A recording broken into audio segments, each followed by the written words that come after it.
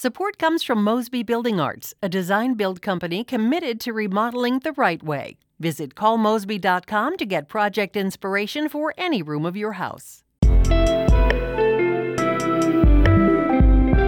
From the St. Louis Public Radio Newsroom, this is The Gateway.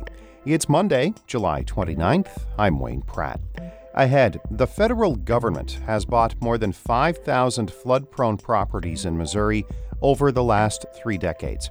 And local governments are responsible for making sure they don't become anything more than green space. That's the whole point, is to take the property out of the floodplain so you don't have continuing losses going forward. St. Louis Public Radio's Eli Chen reports on what happens to flood-ravaged properties after they are bought by the Federal Emergency Management Agency. First, the news. The St. Louis Department of Health plans to give hepatitis A vaccinations to about 800 inmates at the city's 2 jails. As St. Louis Public Radio's Sarah Fenton reports, inmates are particularly at risk of coming down with the virus. The hepatitis A virus causes acute liver infection. People usually catch it after ingesting fecal matter from those who are infected. People who are in close quarters, such as inmates, are among those who are most likely to catch the virus. The vaccine program is a response to a national hepatitis A outbreak. There have been 378 cases reported in Missouri since 2017. City Health Director Fred Eccles says the immunizations are a precaution. There haven't been any cases found at the City Justice Center or the Medium Security Institution, otherwise known as the Workhouse. This project for the correctional facilities is truly a preventative measure that we're trying to implement to protect the population. He says the 800 vaccines will cover all eligible people at the 2 facilities. I'm Sarah Fenton, St. Louis Public Radio. The rates of HIV infection in Illinois are decreasing among adults, but are climbing among teens and young adults, especially among people of color. State Representative Lamont Robinson Jr. has sponsored legislation that would give people as young as 12 access to the HIV prevention drug called PrEP. The once-a-day pill can effectively prevent infection if taken properly. Unfortunately, within our youth in the Black and brown communities, we're seeing an increase of HIV rates. This bill saves lives, essentially. It is a safety net for our kids. He says the measure would not require permission from a parent or guardian. For more than a month, drivers along Hampton Avenue may have noticed an 8-foot inflatable rat in front of the union office of the Carpenters Regional Council. As St. Louis Public Radio's Marissa Ann Lewis-Thompson reports, that's because another union says the carpenters are working with a contractor that does not pay fairly. Members of the International Brotherhood of Electrical Workers Local 1 are unhappy the Carpenters Union is working with Reinhold Electric. IBEW Local 1 business manager Frank Jacobs says the carpenters hired both the electrical union and Reinhold Electric, then took IBEW off the project. But he says it goes back even further to 2008 when the carpenters formed a union called Local 57 for electricians. The hypocrisy of them representing electricians that don't get the wage and benefit package that is the area standard, I think that's a pretty true definition of hypocrisy. A spokeswoman for the St. Louis Kansas City Carpenters Regional Council says their union members are paid fairly. I'm Marissa Ann Lewis-Thompson, St. Louis Public Radio.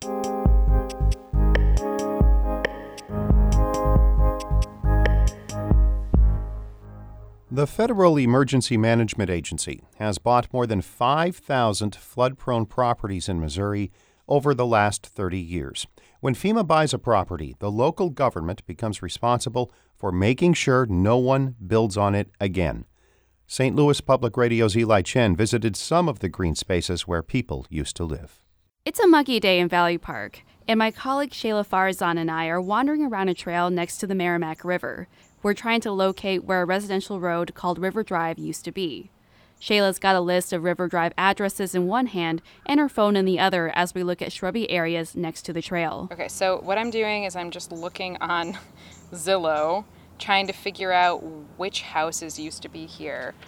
Because when I look at the map, it's basically like River Drive is erased. Like River Drive does not exist anymore. Then 73-year-old Paul Fluschel pulls up on his bike. He tells us what the area looked like decades ago. Well, this was all cabins, for like summer cabins or And people from St. Louis would come out here and they'd just spend a weekend or, and swim. The houses that used to be on River Drive are among thousands of flood-prone properties that were bought by FEMA. The federal agency provides funding for local governments to own the properties. Under the terms of FEMA's purchase agreement, municipalities and counties have to maintain them as green spaces. Michael O'Connell is with the State Emergency Management Agency. He says prohibiting development on buyout land reduces flood risk for communities. That's the whole point, is to take the property out of the floodplain so you don't have continuing losses going forward. The properties are also not eligible for flood insurance again. St. Charles County owns more than 1,000 buyout properties. St. Charles senior planner Ellie Marr says the county mows a lot of those parcels. Some became a park called Hideaway Harbor, and some are maintained by nearby residents. If there's a neighbor next door and they want to lease it, they can do that and, grow a garden or keep a lawn there. But no building or anything like that can go on there. To monitor how those properties are being used, FEMA requests reports from counties and municipalities with flood buyout land every 3 years. Here's another FEMA spokesperson, Katie Eisterhold. We also ask that they list all of their properties of the area that they have, and then also provide a map of those areas. The state agency reports some of that information to the federal agency, but FEMA only requires reports for properties that were bought out since 2002.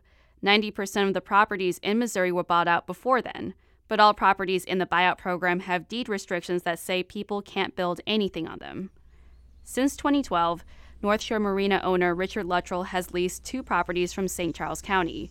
FEMA bought them after the 1993 flood. These lots, all of which are approximately 110 feet wide, all had homes on them. There was probably 4 more homes over here on our right, and then the same on the left. Luttrell says he'll let people camp and park their cars in those properties, but not for more than a few days. St. Charles County's lease agreement states that nearby landowners can't leave any trailers, boats, or other vehicles on those parcels for more than 48 hours. For each parcel, he pays about $20 every 5 years, but he says he's willing to pay several $1,000s to own them. I might not ever do anything with it. It's just it values the property more. I go from 39 acres to 44 acres. Even if the land looks like it's just sitting there, it's still serving an important purpose. The next time a major flood comes along, no one will be living there. I'm Eli Chen, St. Louis Public Radio. Our David Caceres edited this report. Shula Newman is the executive editor of St. Louis Public Radio. Music by Ryan McNeely of Adult Fur. If you like this podcast, tell a friend. It would help us out a lot. I'm Wayne Pratt, and from the St. Louis Public Radio Newsroom, this has been The Gateway.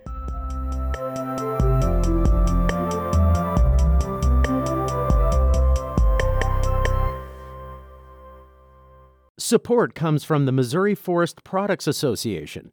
Missouri produces wood pallets, railroad ties, white oak barrels, hardwood floors, and more. Details on the variety of products made in the state are at choosewood.com.